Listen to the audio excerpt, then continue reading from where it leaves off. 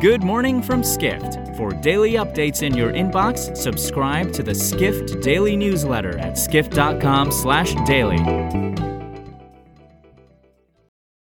It's Tuesday, February 14th, 2023. And now here's what you need to know about the business of travel today.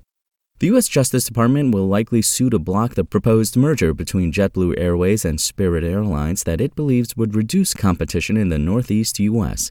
So, JetBlue may need to give up its Northeast alliance with American Airlines to gain approval for the merger, reports Edward Russell, editor of Airline Weekly, a Skift brand. Russell writes that the partnership, which enables JetBlue and American to sell tickets on each other's flights, is a good trump card to sway the agency reviewing antitrust in favor of the deal.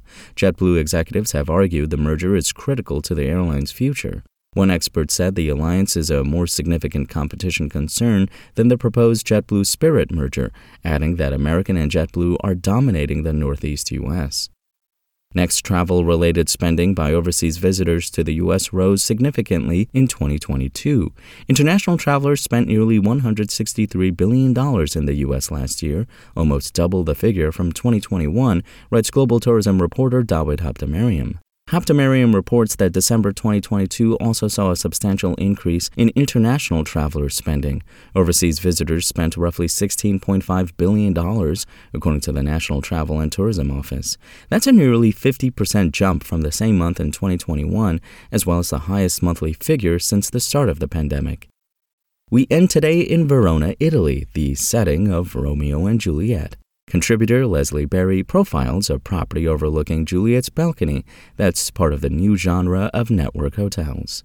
Veteran restaurant owner Michael Cordelletti admitted that the Balcone di Giulietta he opened last year is not meant to be a traditional hotel. It lacks a lobby and a breakfast room, among other features, but Cordelletti said that so-called network hotels, like the Balcone di Giulietta, appeal to travelers eager to add local flavors to their trips.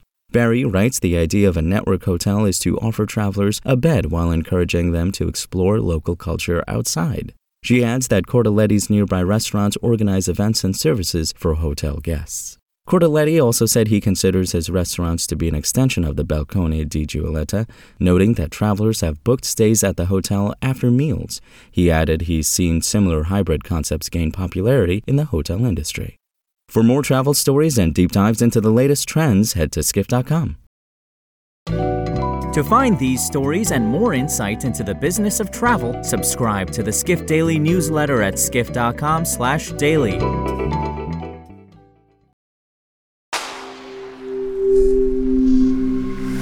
Spoken Layer.